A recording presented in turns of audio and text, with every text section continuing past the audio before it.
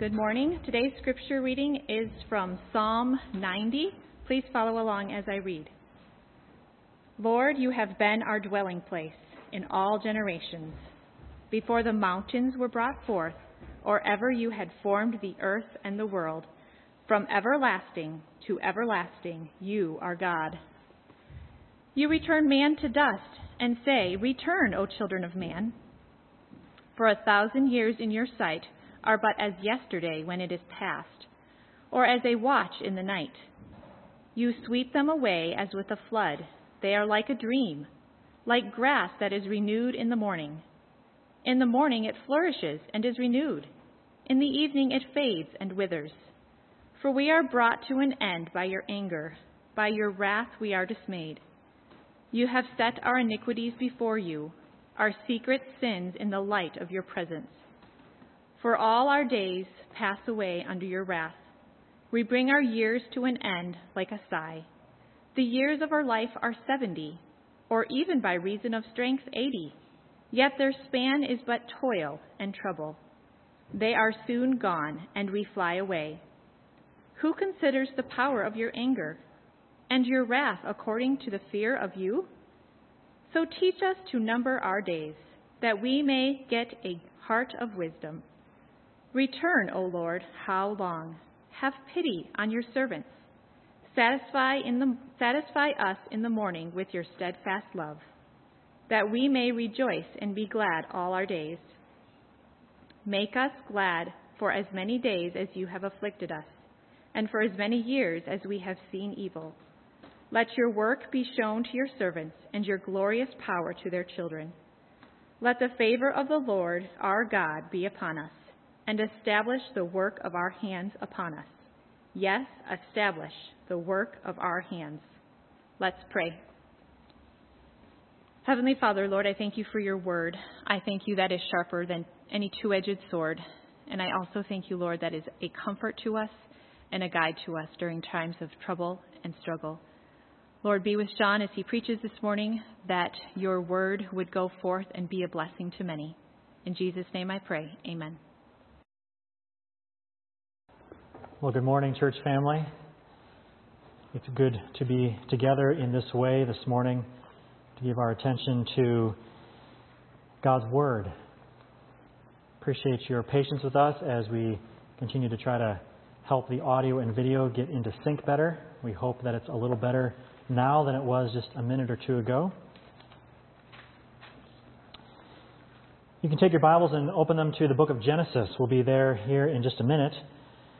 This morning we finish our series about walking with God with a sermon entitled Walking with God Through Death. The series that we've been preaching through has included titles such as Walking with God Through Fear and Uncertainty, Through Disease and Sickness, Walking with God Through Difficulty and Deprivation, and Walking with God Through Doubt. If you haven't listened to those sermons, I'd encourage you to find them on our website and give them a listen. It would help you better understand the context for the topic of our sermon today. A sermon about walking with God through death is applicable for all of us because all of us are dying. And if Jesus delays his return, all of us one way will die. It's just a matter of when. Most of us have been touched by death through the loss of someone we love. And because death is a sad reality of our world, it's important that we think about death and equip ourselves as much as we can to have biblical truth and thought patterns in us now. I speak from experience. Death became much more real to me last year. Sure, I'd been touched by death before that. My grandparents died, or I even had a friend in high school drown during school camp, and all of that shook me to a degree. But I began puzzling through the horrific realities of death in a much deeper way when my dad died. Last year, 2019, at the end of July, my dad, at the age of 66, received a cancer diagnosis, and he died 2 months later at the end of September. I don't claim to be an expert on the topic of death or to have the most experience with death. Some of you are watching today have experienced death and the sting of death in similar ways or even worse ways. You've buried a spouse or a child. I mention the death of my father as we begin not to gain sympathy, but to assure you that the Bible truth we're going to be looking at this morning has been personally tested and tasted by my own heart. And I felt the fresh breezes of God's grace in my own soul, and it's those fresh breezes of God's grace that I hope you feel the same. The aim of this sermon will be to help equip us to better understand what death is and how to walk with God through it. I want us to be clear that this is not a sermon about grief. That would be a worthy topic for a sermon, but that is not the topic of this sermon. Today we're going to look through this topic of walking with God through death in 3 different sections. The first section, we need to understand what death is. Once we learn what death is, that it's the perfectly fit punishment for sin, then we can better understand how to walk with God through it. Second, we're going to reflect on the fact that God walked through death with us, for us. And third, we're going to celebrate that for Christians, the best is yet to come. Now, before we get into that outline, I feel a need to give 2 more clarifications. This sermon is in no way intended to capitalize on our present circumstances with the pandemic. We're living in days of uncertainty and fear. All of that comes with this general sense of fear of death. We've got death statistics that are now part of the regular news cycle. And so if you're thinking, how dare a church be sensational about death in a time like this, I assure you this is in no way meant to be sensational. The elders believe that biblical instruction on this topic is needful. And for what it's worth, this sermon series was organized, it was scheduled last year before COVID-19 was even a news headline in the United States. And so we're accepting the arrangement of our present circumstances intersecting with these topics under God's providential handiwork. I also want to mention a couple of resources that I found enormously helpful in my contemplations about this topic scripturally, about death, and my own Christian growth in the Scriptures about this. I mention them for your own usefulness as well. The first is a book entitled Remember Death by Matthew McCullough. And the other 2 resources are books by Tim Keller. One you're familiar with from our equipping elective, Walking with God Through Pain and Suffering. And the other one, a much shorter book by Keller called On Death. I owe a debt to these. There's other resources as well. So whatever good God may be pleased to do through this sermon, I don't want you to be thinking well of me. I really hope that it will help you think well of God who gives us these life-giving truths. So let's begin. I remember the horrible sensation creep over me when I heard my dad's terminal diagnosis. Originally, it was thought to be something else, much less serious, and I remember the wave of relief in that moment. And then, encountering that, I remember when I did hear the terminal diagnosis, that wave of just the horror. The discussions were not about a cure. The discussions were no longer about a way to recover. Death was inevitable. Now the discussions were about if and how and should something be done to try to delay death. What is death? And why does it affect us so deeply? Our naturalistic, scientific world would have us believe that death is just part of the circle of life. But if that is so, then why as a human race do we hate death so much, and why do we do everything that we can to avoid and forget and otherwise try to defy death, to push it to the fringes of our consciousness? Well, as we read through the Scriptures, we learn that death was not part of God's original intent for humankind. To help us understand how to walk with God through death, we need to understand what death is, and we find first that death is the perfectly fitted punishment for sin. It's the perfectly fit punishment for sin. Death appears quickly in the biblical narrative. I want us to give a quick survey of the first couple of chapters of Genesis. And Genesis 1, we read about God's magnificent creation. I mean, He speaks and creation comes into existence. Over and over again, we're told that everything God creates is good. It is good. It is good. God separates light from darkness. He filled the heavens with sun, moon, and stars. He makes lands and oceans. He fills the lands and oceans and skies with creatures. And truly, creation is singing an anthem of praise every morning and every night. And we join in with that praise when we pause and look at a sunset or a sunrise. But as we keep reading in Genesis, we learn that the pinnacle of God's creation are His image bearers, humankind. Humankind reflects God's unique excellencies and glories because He gives us the breath of life. We are made in God's image. Humans are set apart from the rest of living organisms because of this unique dignity bestowed on us by our Creator. Humankind possesses a gifted dignity. It's been said like this, that the dignity of human life is like that of the moon catching the light of the sun. We don't shine with a dignity of our own making, but of God's giving. The creation account in Genesis teaches us that the only reason the universe and our world exists is because of the creative acts of a generous and good God. That God made the world, He is the one who called it very good, and we've been allowed to enjoy and care for His creation. And you might be thinking, so far so good. Many of us know the story of Genesis continues. This creative, all-powerful, and unimaginably generous God gave His image-bearing creations one prohibition. In Genesis 2, beginning in verse 16, the Lord God commanded the man, saying, "You may surely eat of every tree of the garden, but of the tree of the knowledge of good and evil you shall not eat, for in the day that you eat of it you shall surely die." So in other words, if you disobey, if you try to define your life according to your own way, and if you live as if you are God, you will die. God established death as the perfectly fitted punishment for sin. That's what death is. Death is not just the natural cycle of life, so to speak. It is the perfectly fitted punishment for sin. The death that God warned about in Genesis 2 enters the human story in Genesis 3.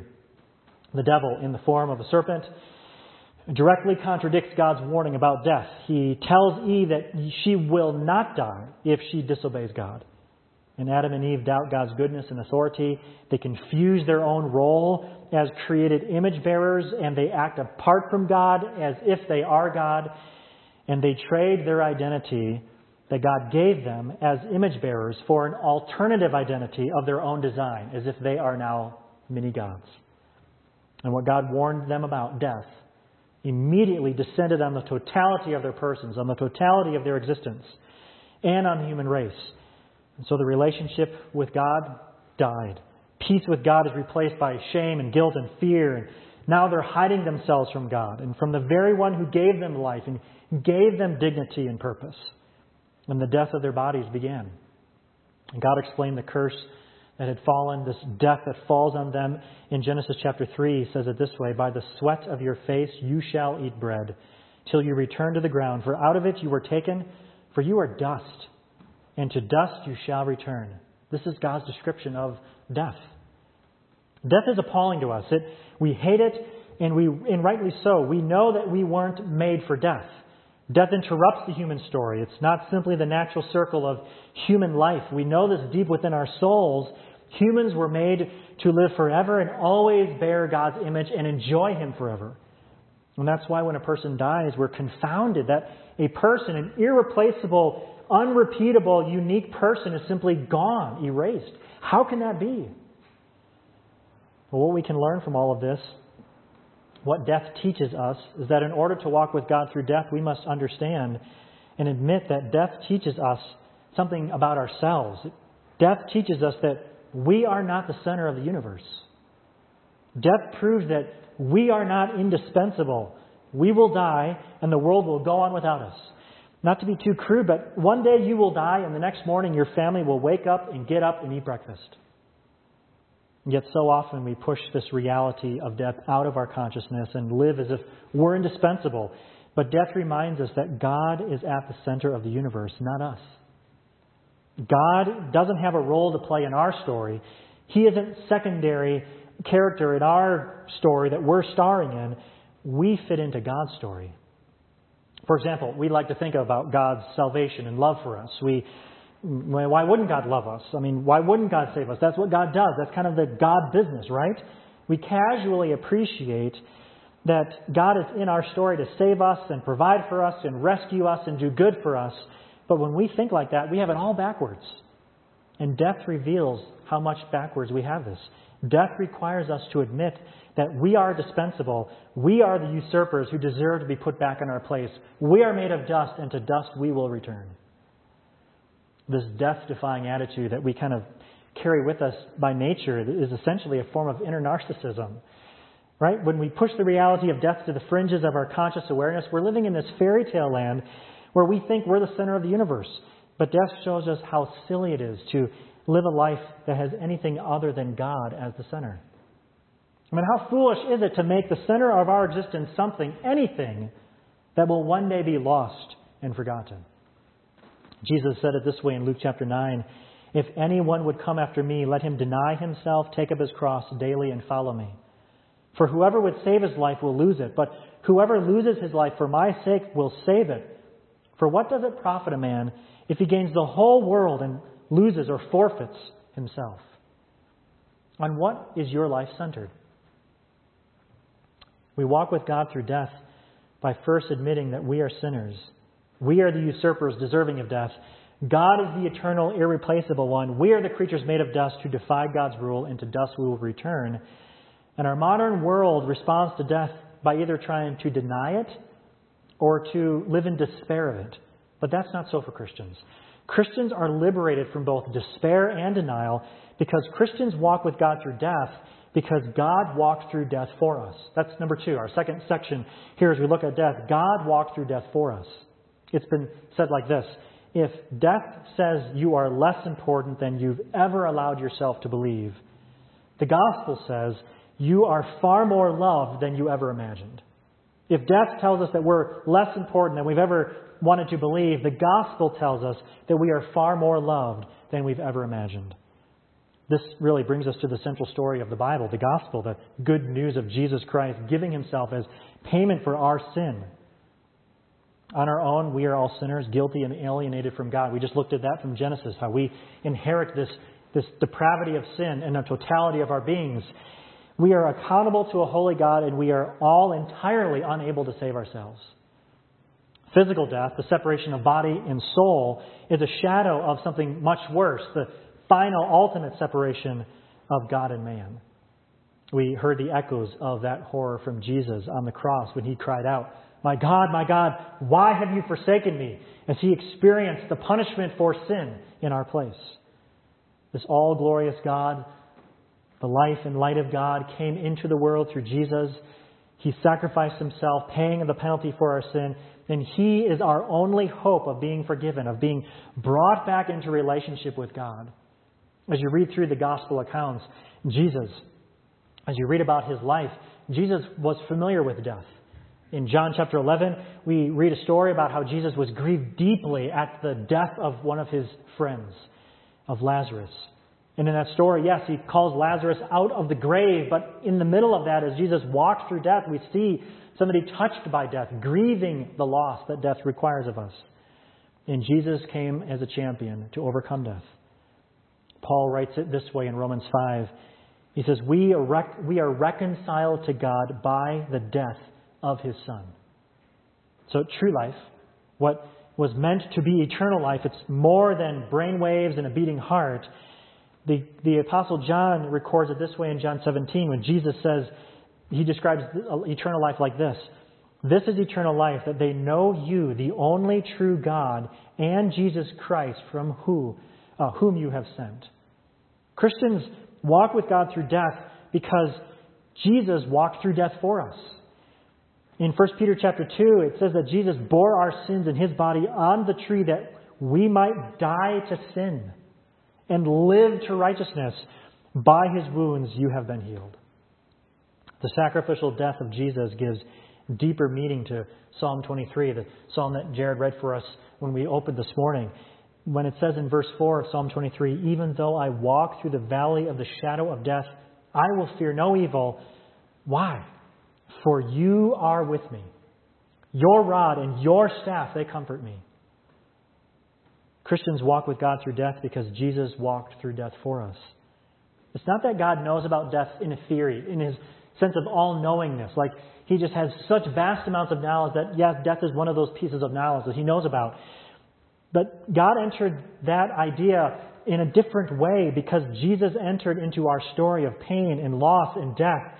When we walk with God through death, we walk with somebody who knows it by experience. Jesus is our trailblazer. He walked through death and he leads us through it into eternal life. Jesus rose up from the grave. He gives eternal life to everyone who embraces him in faith. Romans 6 verse 5 says, if we have been united with Jesus in a death like his, we shall certainly be united with him in a resurrection like his. So I realize that for most of us, the good news, what I've just gone through, the gospel, the Christian gospel, it's not a new story. And you might be wondering, if we would, let the reality of death, maybe I should say it this way. I wonder if we would let the reality of death, that we will one day return to dust and be buried in the ground. Everything we love will be taken from us in some way. If we would let the reality of death heighten our appreciation and affection for God and the gospel of Jesus Christ.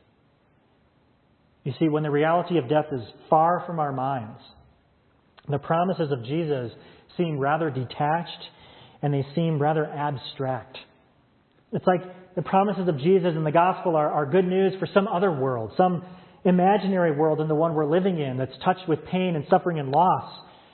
It might seem like the problem that the truth of the gospel is disconnected from our problems, from our field of view. But that's only when we aren't thinking about death correctly. Maybe you're thinking, yeah, I hear you about the gospel, but you need help now. Maybe you think your greatest need is financial. You need a job now, or it's relational. You need a spouse or a child or a friend now. Or maybe it's psychological. You need acceptance or success or recognition or accomplishment. Maybe you're grieving the loss of a loved one now. And so when you hear the story of the gospel, it may seem like, how does that have any bearing upon your story of grief and sorrow and loss? But when we realize we all die, when we realize everything we love in this world will be taken from us, we realize the reality then of Jesus walking through death for us, it no longer is unexciting or irrelevant. It becomes very relevant. Because all the biggest problems of our world, really, death is the biggest one. I mean, you can try to solve a financial problem. You can try to solve an issue with job, with more education, or relational issues by just trying other people for relationships. But how are you going to overcome death? If the gospel seems irrelevant to our daily lives, I'm quoting from an author named Walter Wangerin here. It's not the gospel's fault, it's our fault. If death is not a daily reality, then Christ's triumph over death is neither daily nor real. Worship and proclamation and even faith itself take on a dream-like, unreal air, and Jesus is reduced to something like a long-term insurance policy, filed and forgotten, whereas He can be our necessary ally, an immediate, continuing friend, the holy destroyer of death and the devil, my own beautiful Savior. You see, you won't long for a life that is eternal and imperishable if you don't admit that you live in a reality where you are perishing and where everything and everyone you love will one day be taken from you. The gospel tells us that we are important because we are loved, not loved because we're important. As Christians, we can walk through death knowing that we have been loved by God, who walked through death for us, bringing us back into relationship with Himself so that we might enjoy Him forever. And as Christians, we walk with God through death, yes, because He walked through death for us. And finally, our last section of looking at this topic this morning, we walk with God through death. As Christians, I just need to put that qualifier there. As Christians, we walk with God through death knowing the best is yet to come. The best is yet to come. Have you ever made plans for a vacation and the anticipation of the event builds as it draws nearer and nearer? And I know even mentioning vacation right now might cause some of you to get all wound up in a wad because all your vacation plans are kind of unknown right now with all the pandemic uncertainty. But just imagine the days of when you were planning a vacation and you're building the anticipation and the day finally arrives, right? You arrive at your destination, a cabin, a crew, the condo or something, and you're looking forward to a time of rest and refreshment and family memories. Have you ever noticed that as you check in, others are checking out? Right? You're taking luggage out of your vehicle, and others are walking out of the destination. They're putting their luggage in their vehicle, and they're driving home. They're leaving. And in a few days' time, that's going to be you. Your vacation will soon be over. Have you ever had the joy of something poisoned at the very beginning because you're thinking about the reality of it eventually ending? This is a snapshot of our life under the sun. One of the devastating effects of death in our present life is that all of the good things in life are under this shadow of death. Death spreads its poison through everything we enjoy, because nothing we enjoy is ours to keep forever in life under the sun. Eventually, in this life, everyone loses everything they love. We live in a world, right, that wants more and more and more, while at the same time, the fact is that the more you have to lose. But Christians have been set free from the bondage of death. We walk through life and into death knowing that the best is yet to come. And so what's so great about this Christian promise is that the phrase eternal life describes quality of life, not just a quantity. The Scriptures describe the quality of eternal life as that which is beyond our imagination. In 2 Corinthians chapter 4, beginning in verse 14 and then down through verse 18, the Apostle Paul says, he says, knowing that he who raised the Lord Jesus will raise us also with Jesus and bring us with you into his presence. I mean, that's a glorious promise as believers. And then he goes down in verse 16 and he says, so we do not lose heart. Because Paul knows, and he's telling his Christian readers, that the best is yet to come. The result is he does not lose heart. Though our outer self is wasting away, our inner self is being renewed day by day. For this light momentary affliction is preparing for us an eternal weight of glory, beyond all comparison, as we look not to the things that are seen, but to the things that are unseen. For the things that are seen are transient, but the things that are unseen are eternal. Christians can live full, meaningful lives in this sin-cursed world, even though there is death, because God gives us something otherworldly in Christ. Jesus doesn't promise to give us more of this life that will be stolen from us in death. In Jesus, God gives us something death can't touch. 1 Peter chapter 1, the Apostle Peter says, blessed be the God and Father of our Lord Jesus Christ. There's an exclamation mark. I mean, this is just an explosion of praise from Peter's pen. And he says, according to God's great mercy, He has caused us to be born again to a living hope through the resurrection of Jesus Christ from the dead. Right? Jesus walked through death for us, rose again, now will bring us to God through Him. Through the resurrection of Jesus Christ from the dead, and hear these words, to an inheritance that is imperishable, undefiled, and unfading, kept in heaven for you. Those words, imperishable, undefiled, and unfading, are the antonyms of death. They're the opposites of death. Everything that death is and what death does to the joys and the loves of this life, the promise of the best of yet to come, is all it's all that turned upside down. Or maybe I should say this, it's everything turned right side up. Christians walk through life and into death knowing the best is yet to come. I saw the powerful effect of this truth firsthand with my dad. During one of my visits with Dad, we were in a conversation with some friends that had stopped by. And in that conversation, there was a moment where my dad's words just kind of wandered off. He seemed confused, disoriented, wasn't able to finish the thoughts the phrases that were started. So these friends left. We thought, well, maybe Dad had kind of overdone it. Maybe he just needed some rest. And even saying that, it just sounds silly, right? I mean, as if a nap is going to help somebody with terminal cancer. But this was our attempt, right? So as the day progressed, it became apparent that something else had happened. It seemed that he had had a mini stroke. This had happened earlier after he was diagnosed originally, and he was going to be getting a consult for potentially doing some chemotherapy. And he was sitting there waiting for the doctor, and he had a mini stroke. And they sent him to the hospital, and he had similar behaviors from that, and this is what was happening here in the house. As time went on through the day, he eventually lost all ability to speak. He could only mumble incoherently. He was devastated. We were devastated. We were frustrated. He was frustrated. We were all sad and scared all at the same time. We were trying different things. We were giving him pen and paper. Could he write something down? But the fine motor skills required for speech, he had lost the fine motor skills in his hands to write. He couldn't get words or letters put in the correct place. If he did write something down, it was incoherent and illegible. Later that night, I was helping him get comfortable in the hospice bed that was set up there in the family room. He was trying to tell me something, and he couldn't. And he was crying with frustration.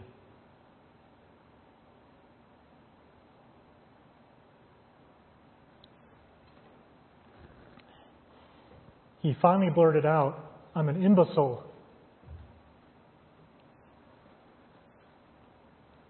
And at that moment, the horrors of death became very real. What do you tell somebody in that circumstance? How do you comfort or guide them? And so the only thing that came to mind was this phrase, "The best is yet to come." And I remember holding my dad's hand and telling him over and over, "Dad, it's okay. The best is yet to come."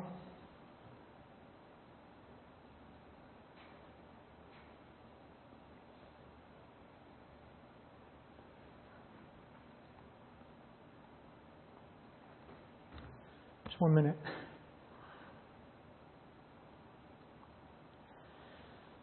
The more that truth sank into his heart, I could see a wave of peace wash over my dad.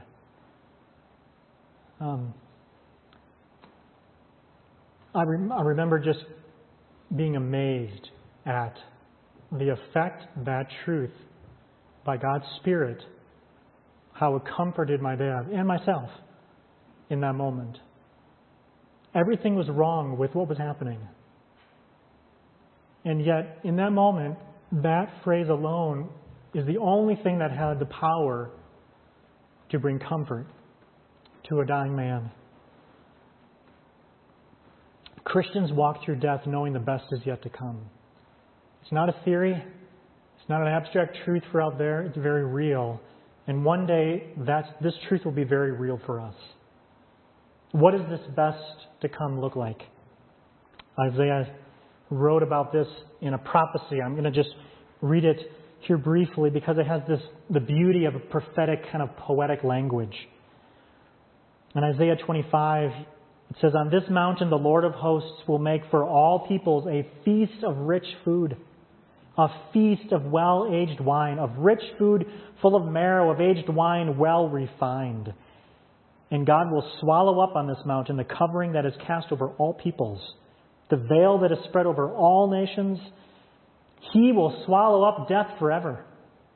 And the Lord God will wipe away tears from all faces, and the reproach of His people He will take away from all the earth, for the Lord has spoken."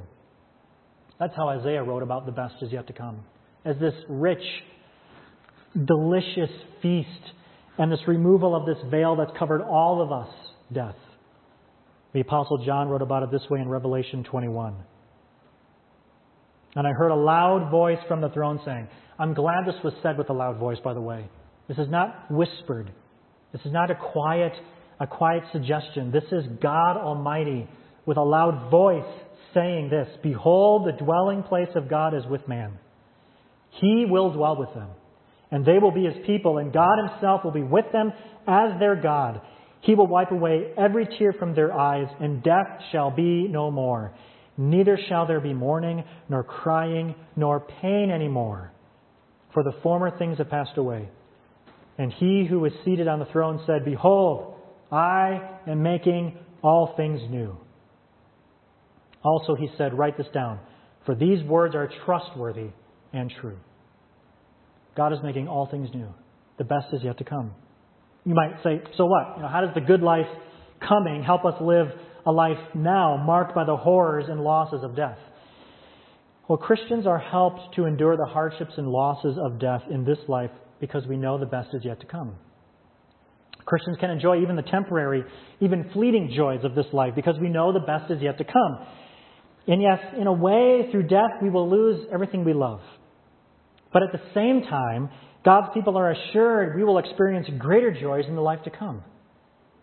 So all the joys and delights and the pleasures and the loves of this life are precious gifts from God. So the illustration I used previously about the vacation, and have you ever had something poisoned in the beginning because you knew it was going to end? We understand that all the good things that God has given us that will be touched by death, yes, those are just appetizers of eternal glory to come. And that illustration of life, of this life and the good things that God gives us in this life as appetizers was so helpful for me. Right? An appetizer is a tasty pre-meal treat that helps you anticipate and enjoy the main meal even more. An appetizer is meant to get you ready for something even better. And that's what it is for Christians. The gospel makes all the good things of this life just an appetizer for the life to come. Christians enjoy the good things of this life by never putting our ultimate satisfaction in them, because we long for the endless feast, right, that Isaiah wrote about. We long for that endless feast of eternal life with God to come. It doesn't mean that Christians are untouched by grief or that we're unaffected by loss and tragedy. It does mean that Christians have a different kind of sorrow because we have a different perspective on life and death. Christians grieve deeply knowing we are held by God, who walks with us in our grief and who assures us the best is yet to come. So in other words, Christians enjoy what we have now, even though we know we will lose it all through death, because we look forward to what we will have then. The good things in life won't last, but they don't have to. They don't have to. The illustration of an appetizer. None of us are upset, I don't think, when they take away the appetizer to give us the main meal. The sorrows of this life won't last forever either. The good things of this life are only meant to get us hungry for the feast to come. In Romans 8, in verse 16, we're told that the Spirit Himself bears witness with our spirit that we are children of God, and if children, then heirs. That's what gives us the promise of the best is yet to come. It tells us then that, for I consider that the sufferings of this present time are not worth comparing with the glory that is to be revealed in us. Now, there are times in this life where the suffering we experience and the sorrows we experience might make us doubt that promise. But Christian friends, I want to encourage you to keep taking God at His word. Jesus' death and resurrection have purchased freedom for us to enjoy what we have, even though we know we're going to lose it. So it means we can enjoy our vacation, even though it's going to be over in a flash. We can enjoy parenting our preschoolers, even though we know they're going to be grown up in the blink of an eye. We can enjoy our friendships, even though we know they might change through moves. We can enjoy our marriage. We can enjoy productivity at work. Whatever measure of health God might give us that's left in our bodies, we can enjoy all of those things, even though they won't last. Yes, it's going to hurt when death separates us from what we love, but the good things of this life don't have to last to be wonderful, because God promises that the best is yet to come. These gifts that God gives us, even the joys of relationships, that is the down payment of the sorrow that we feel when those relationships are lost through death, those are the delicious, God-given, God-glorifying appetizers for the healthy and hearty, satisfying meal that He has promised to give us in eternal life. Jesus saves the best wine for last. God has saved for us the best life for last. So yes, Christians, the best is yet to come. We can walk through death knowing that it was the perfect punishment for sin, but Jesus walked through death for us, delivering us from that punishment. And because of Christ, we have the promise that the best is yet to come. I'm going to ask the music team to come. And while they come, we'll have a minute of silent reflection. How would God have you respond? In what ways do you need to think differently about death? Or about the gospel of Jesus Christ? How can your life this week be different because you know Jesus walked through death for you, and you know that the best is yet to come? Perhaps there is something in this life that you have made ultimate, and you fear death because of what you will lose in it. And you've diminished the glories of the promise that the best is yet to come.